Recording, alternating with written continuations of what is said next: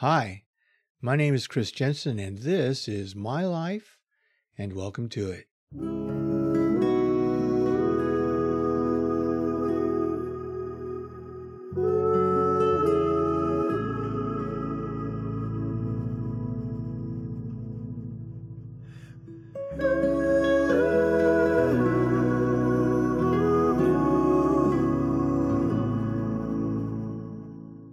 Well, here we are again. 2021, at least January, is turning into a very interesting month. This last week, we had a big storm that passed through Sacramento and a lot of California, actually. But here, in my apartment, I lost electricity on Tuesday evening, which meant that I did not have any heat. The apartment building I was in lost electricity, and the water heater for the building was out. And so I had no hot water either. It was a cold night. Fortunately, some electricity was on, so I did have some lighting in the front part of my apartment. But woke up in the morning, still had no electricity in the back portion, which meant I had no heat still. But I discovered that I could warm some water on the stone part. It was a light boil, but it was enough to make some coffee, which was nice. But the whole thing persisted, and I got a text message and an email from the property management company that it was out of their hands. It was a SMUD problem, Sacramento Municipal Utility District, who runs our electricity here in Sacramento. There was nothing that the property management people could do. We just had to wait it out. I went on to the SMUD outage page on their website. I logged in, and it told me that there were no outages reported in our neighborhood. So I immediately did report one. Fortunately, well, not fortunately yet, but the lights went out completely at about 6:30. In my mind, I thought that means they're probably repairing them. And then by about 7:30, all the lights came back on.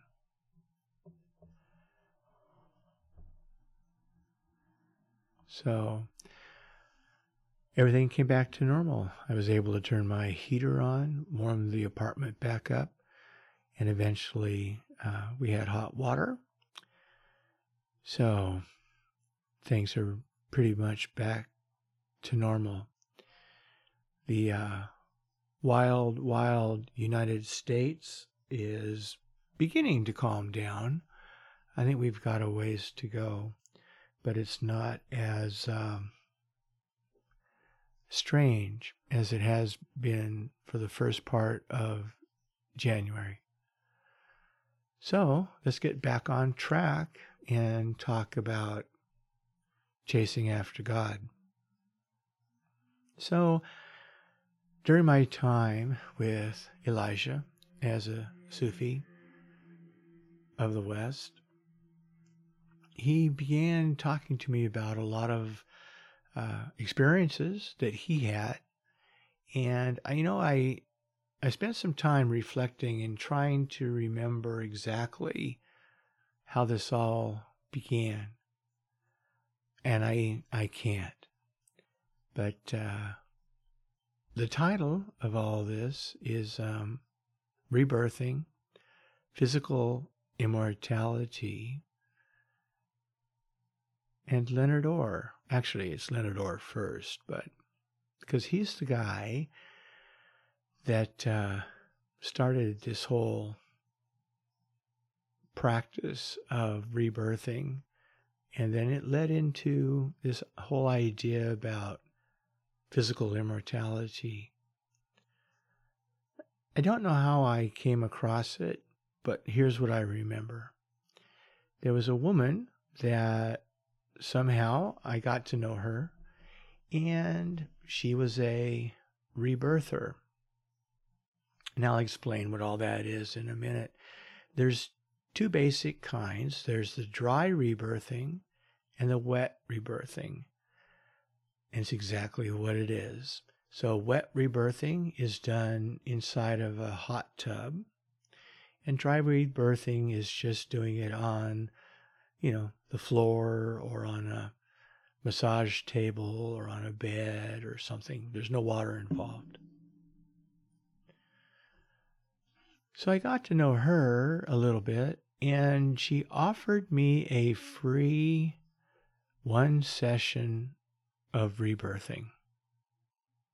And it was something I'd never, heard about.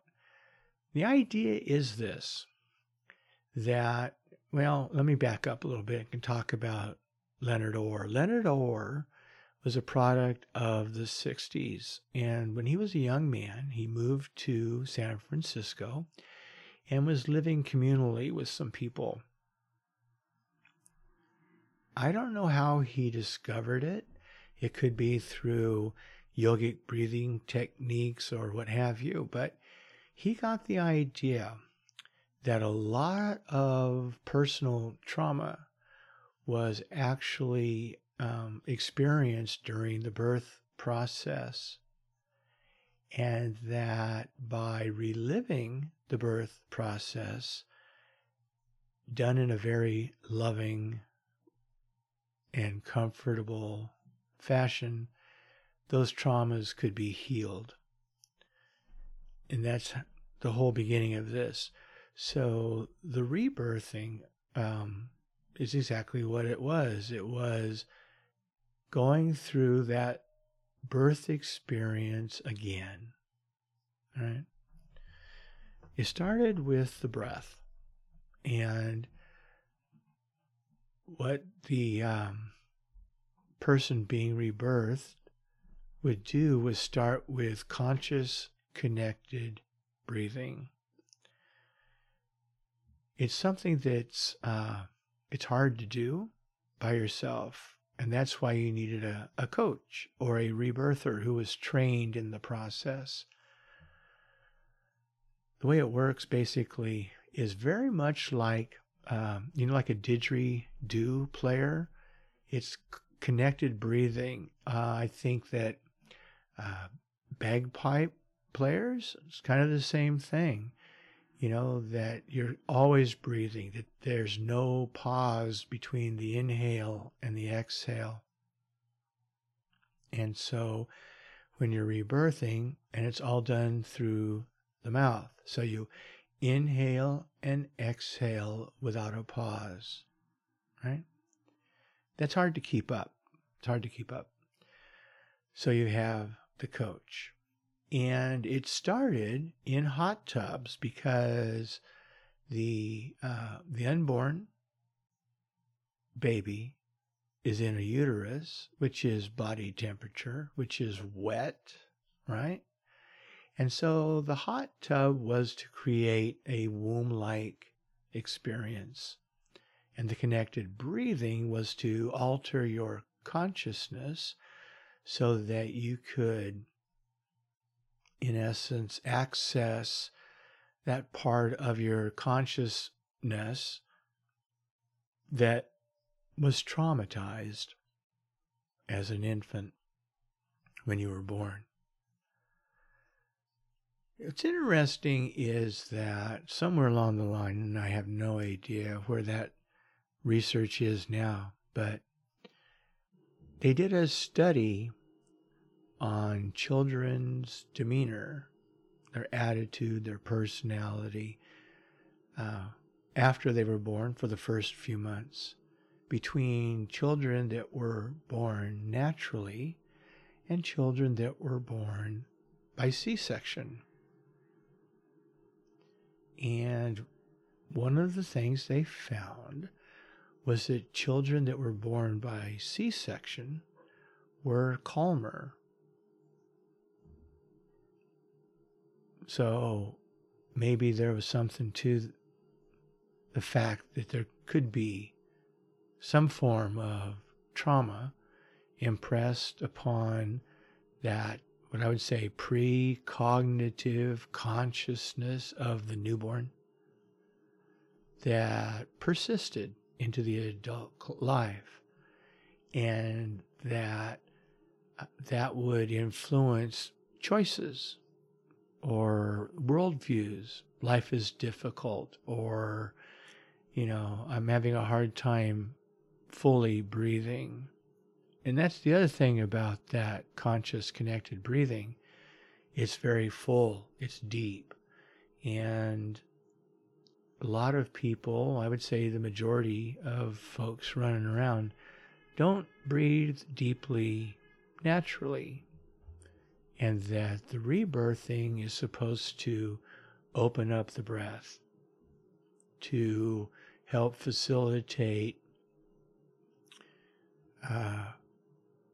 being able to breathe deeply, naturally, which, if you're doing yogic breathing exercises, it's important to be able to access all of your lungs. You've got 3 lobes, and oftentimes most of us are what I call, and many others, chest breathers, that we breathe by inflating the chest area of the lungs. We lift the chest up, and that's where we're breathing. But when you get into yogic breathing, or conscious connected breathing, or singing, you learn to start breathing fully and relaxing the chest and letting your diaphragm breathe, because you've got 2 main lobes of your lungs, but you've got a 3rd lobe, which is lower down, which rarely gets oxygenated. So that's what's happening. And it can sometimes take many sessions before people can start taking full and deep breaths. And that if you have participated in being there for someone while they're being rebirthed, you can actually see when that happens, that all of a sudden they start taking deeper breaths. It's like a valve opened up. So anyway, I got an opportunity to get a free session. And at that point, I was hooked. I didn't get an opportunity to do more sessions with her.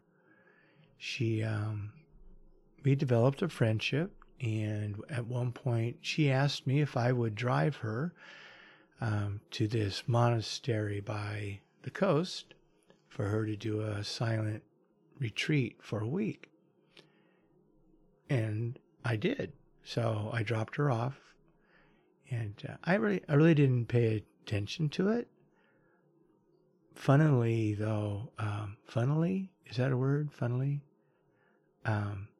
This particular monastery became part of my chasing after God many years later. And I had actually forgotten where it was. I remember taking her there, but I couldn't remember the name of it. I couldn't remember where it was located, and I had to do a bunch of research and eventually found it. But after that, I never saw her again. So, go figure. So, fortunately, Elijah had a good library. And, honestly, I think he knew what I was interested in and ordered books special for me.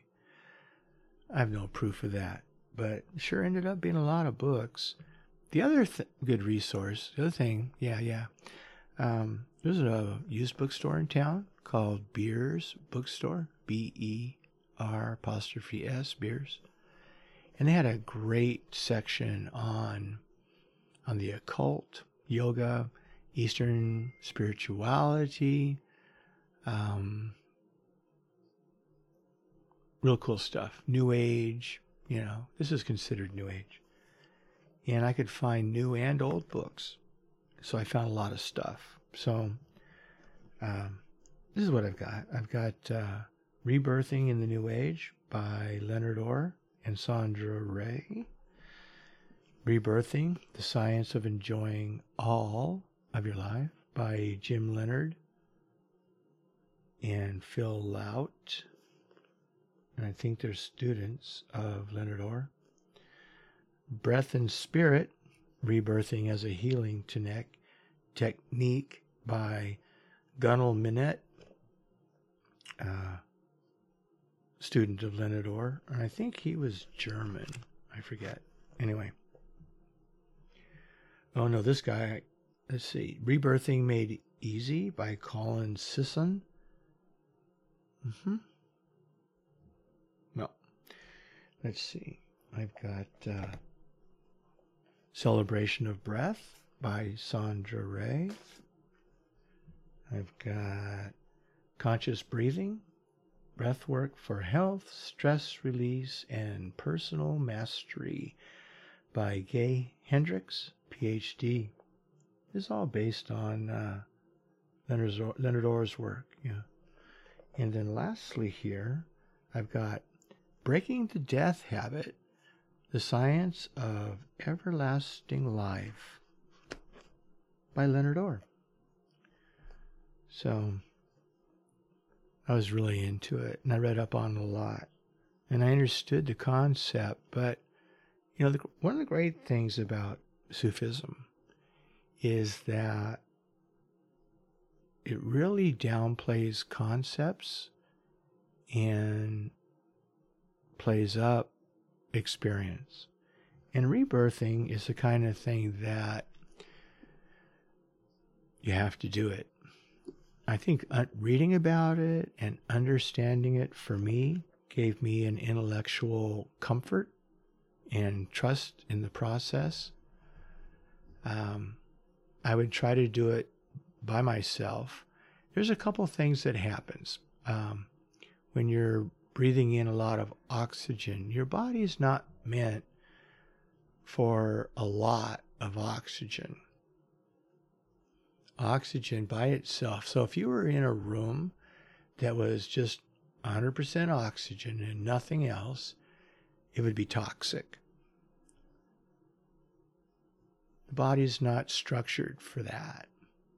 So one of the things that happens is, I forget the technical name for it. I could look it up, but I'm lazy. I'm lazy. Is that your muscles begin to contract, especially in your hands, right? And that shows an imbalance of gases. And so part of the coach is to watch for that. When that happens, then they start breathing with the client, let's say, to get their breath back into balance. And that happened to me more than once as I was trying to do it by myself, which in a sense is feedback, right? And I could sense that I'm out of balance, to stop, relax my breathing, wait, maybe try it again. Eventually, and I don't know how I did this. Maybe it was through like a Whole Earth Expo or an ad in a magazine, but I was able to get in touch with a woman here in the greater Sacramento area who was a rebirther and had a hot tub. Now, the minimum suggested amount of sessions is 10. 10 sessions get you through the basics, right? Then it's suggested to maintain that by doing 10 connected breaths a day, and just a bunch of other stuff, affirmations and all kinds of things. So I contacted her and set up the sessions and got into the hot tub. I honestly have to say that I don't remember a whole lot. I don't know whether that's because I actually triggered some precognitive experiences. I don't know. Could be. I've often wondered how infants process information when they don't have language. I don't know whether it's through images or what, but there's no, as far as I know, there's no framework upon which to hang cognition. So that's always intrigued me. And so maybe that's what happened. I don't know. But after the 10 sessions, that was pretty much it. But I continued doing it on my own. I remember one time that I was in my apartment and I lay down on the floor and I started the conscious connected breathing. And I'm all there by myself, which is probably not the brightest thing for me to do. And I'm moving right along, and I'm moving through the body experiences that I'd grown familiar to experience as my body is accommodating the breath and the raised oxygen level. Then all of a sudden, everything was like white. I don't know how else to describe it. It was like a whiteout. And I don't know how long it lasted. And I don't have any memories of just that experience of white. Now it could be, I could say it was like a blinding light, but I don't know. I don't remember it that. I remember it's white, just this bright whiteness, like being in a white room, bright. You couldn't see the floor, the ceiling, the walls, just white. Yeah, that's what it was. So anyway, I came out of that and I thought, well, that was weird, right? I remember sharing that experience with someone down the road, and they were concerned that maybe that indicated brain damage of some sort. I don't know. I don't think so. But I get it. I get it. I remember reading a story. There was this guy that was a follower of Richard Albert, Dr. Richard Albert in the LSD movement, who became Ram Dass. He got it from a letter from this kid, I think it was.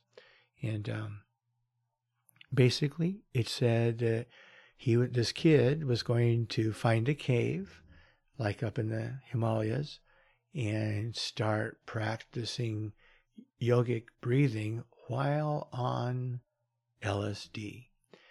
And Richard Alpert, Ram Dass, never heard from this kid again. I think they found his body. So, one of the teachings in Kundalini Yoga is that when a practitioner is able to raise the Kundalini all the way up through the various chakras, they have the opportunity to actually expand it out through their crown chakra and achieve oneness with God and leave the body behind. So who knows? Did the kid die because like maybe an aneurysm or Who knows? I don't know. In any event, there's that. I haven't really tried extensive conscious connected breathing since then. Occasionally I'll do conscious connected breathing, like I'll do the 10 breaths, but nothing that could throw me into an altered state of consciousness. Very interesting. Very interesting. So the other thing that came across my desk was physical immortality. Leonard Orr somehow came in contact with this guy in India, a guru, called himself Babaji. The story of Babaji, basically, in a nutshell, is that one day this young man comes walking out of a cave to a village, saying that he is an immortal master, that he has been living in the astral plane or whatever, wherever they are, and that he has created a body for himself. And this is who he is, and this was his property when he was in a body before, and here he is. So anyway, an ashram grew up around him, up in the mountains of the Himalayas, and Leonard Orr somehow came in contact with him, and he gave Leonard Orr some practices to achieve physical immortality. All right. I think Leonard Orr passed away. I'll have to go online. I'll check, and maybe then I'll add a PS to this episode. But I think I think that all the practitioners of what it would take to achieve physical immortality have passed away. But it was interesting, and I thought to myself at the time, I don't know if Leonard was still alive, I think so, but I thought to myself, why not? Let's do it. Well, one of the things was rebirthing. That was very, very important, because not only did it heal birth trauma, it also began to address something called the death urge. So rebirthing was a component, but also a devotion to Shiva, which is a Hindu deity. It also entailed the ritual shaving of one's head. Part of that, I think, was that there were pressure points, sensitive areas on the scalp that the shaving process stimulated that would facilitate longevity. And so I went to the barber and got my head shaved, right? Now, it wasn't a ritual head shaving to honor the god Shiva. I didn't do all that stuff. There's a chant that went along with it. But, I got home, I looked in the mirror, and I thought, oh, wow, I look like a Buddhist monk. So I laughed out loud. But it began a fascination with physical immortality. And I would do the chant, and I would do the rebirthing, and began to take a look at, did I have a death urge? That almost a desire to die that functions on an unconscious level. Because Leonard Orr was trying to teach that if we could overcome the death urge, then we had no reason to die. And if we were doing these other things that provided longevity to the body, then we could achieve physical immortality. Now, it's true that if your head is shaved, you look younger than you really are. People thought I was like 20 years younger than I actually was. And I think that's only because, there's no visual markers. I don't have a lot of wrinkles, shaved my head, didn't have a beard, so there's no gray hair to speak of. No one knew how old I was. And I did that for years, for years. So did I extend the length of my life? No, I don't think so. But, it was a fun adventure. I liked it a lot. I kind of got into Leonard Orr a little bit more. He had a whole idea about government and how it would function best, how to structure it so it would be more communal, right? So it would basically go like this. I'll just share the nutshell. You've got local neighborhood committees, right? That would make decisions on the neighborhood level. Then one person from that committee would go to a larger committee, larger portion of the city or whatever, that would make decisions. And then one person would go to an even larger committee. So it just grew that way, right?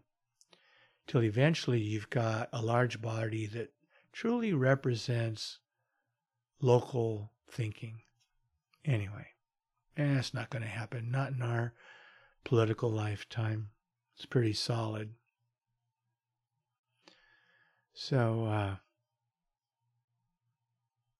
I went on my way, doing my thing, still shaving my head, practicing Sufism, practicing these conscious connected breathings, right?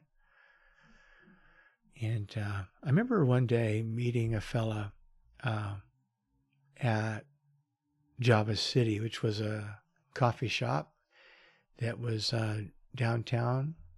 Oh, shoot. What was the address? It was like 26th, 27th, and K. I think it was K.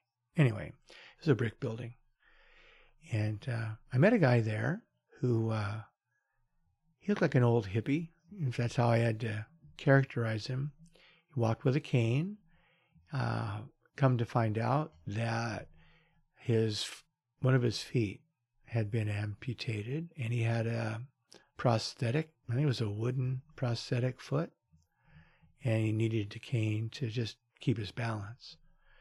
He also had a dragon tattooed right at the corner of, I think, let's see, it would be his left eye. And, we talked about a lot of things. And then one day he was gone.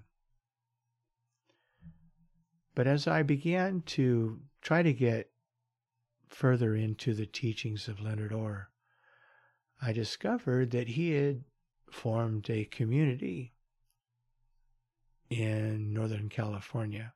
It's called Consciousness Community or something like that. In Sierraville, there are some hot springs there. And so he put together a community, and they would create these little bathtub, hot tub things for people to practice their rebirthing. And so I decided, hey, that'd be kind of cool to check out. So I got in my car and figured out where Sierraville was, drove up there. And they were long gone. It hadn't been conscious community for quite some time. And so there was a family that had, I think, purchased it and was running it. But there weren't a lot of people there. They were basically in a rebuilding mode. But many of the original facilities, little cabins, the hot tubs were still there. And so that was very, very interesting.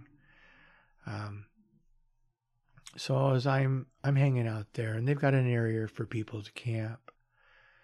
Lo and behold, I think maybe I was having breakfast or something, in walks this guy with his cane, tattoo, limping, the whole bit.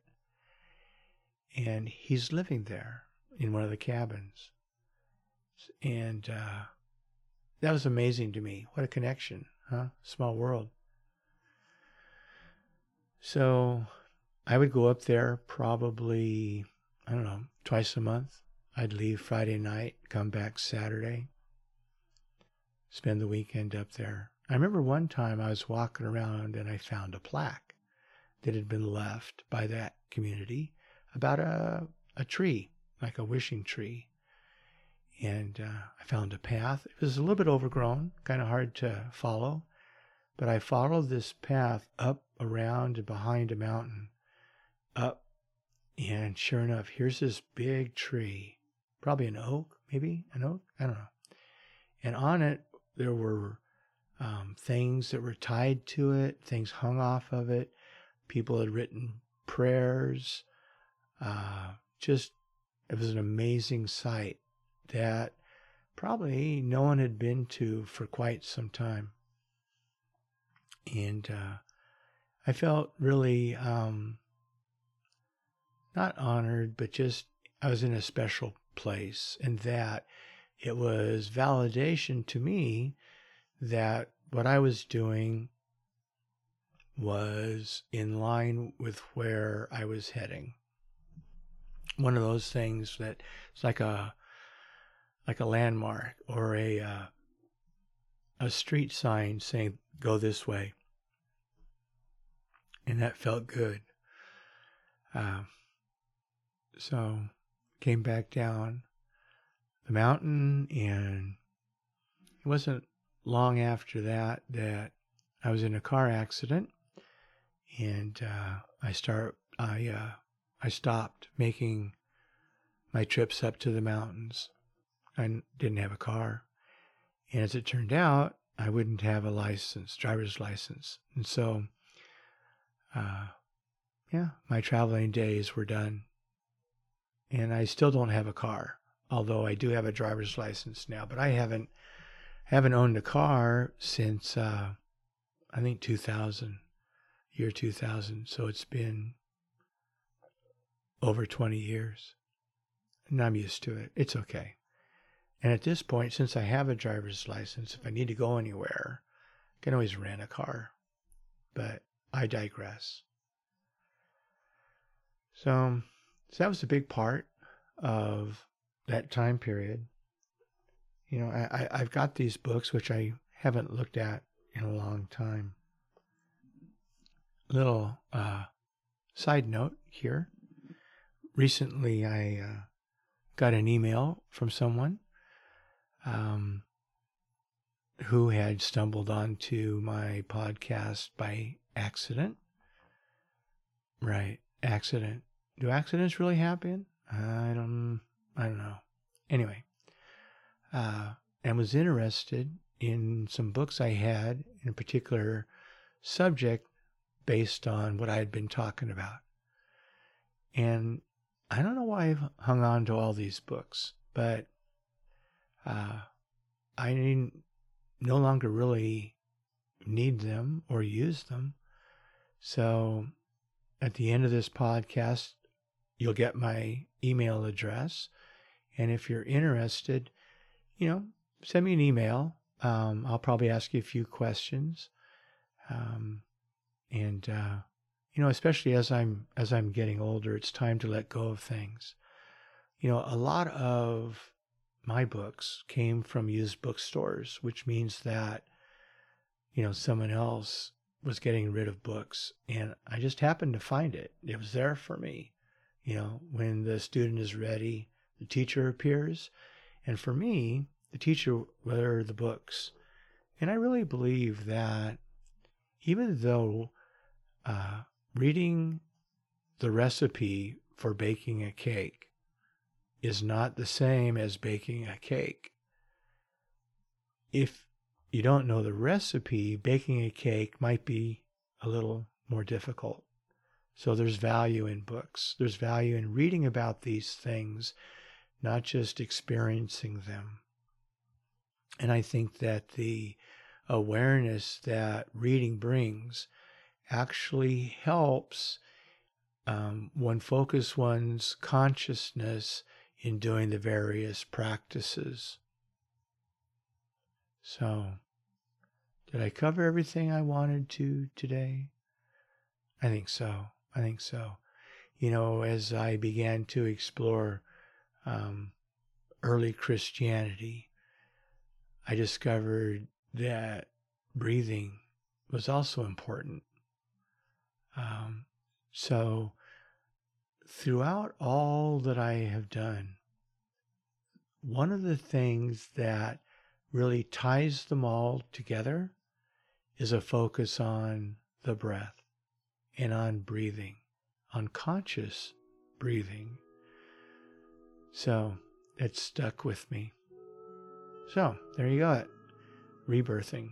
Leonard Orr, Rebirthing, Physical Immortality. I had another book on physical immortality. I must have loaned it to somebody because I can't find it. Or it's in a box. Eventually I've got some boxes that I haven't looked at in a while. Maybe it's in there. So, in any event, the journey continues. So, I will, spend some time thinking about what's next. So, I'm going to sign off for now. I'm Chris Jensen. Talk to you soon.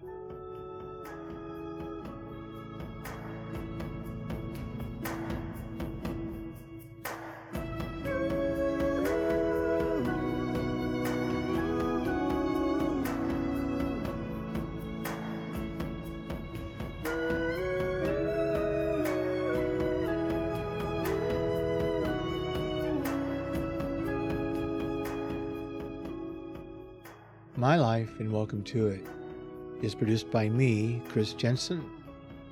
My technical consultant is David Patterson of Drowning Man Productions. David, along with 3 others, have a podcast called Wasting All the Time, and they provide improvisational comedy for us to listen to. I would encourage you to check them out. The art for My Life and Welcome to It is drawn by Dave Edwards. And if you're interested in any of Dave's other art, you can find him on Instagram at EvilDaveTM. You can find this podcast wherever podcasts can be found. And I'd love to hear from you. You can email me at mlawti101@gmail.com. The music for Chasing After God, which is part of My Life and Welcome to It, is Skywards by Will van de Krommert. Well, that's all for now. I look forward to spending some time with you again next Saturday. And until then, be safe, be well, and God bless.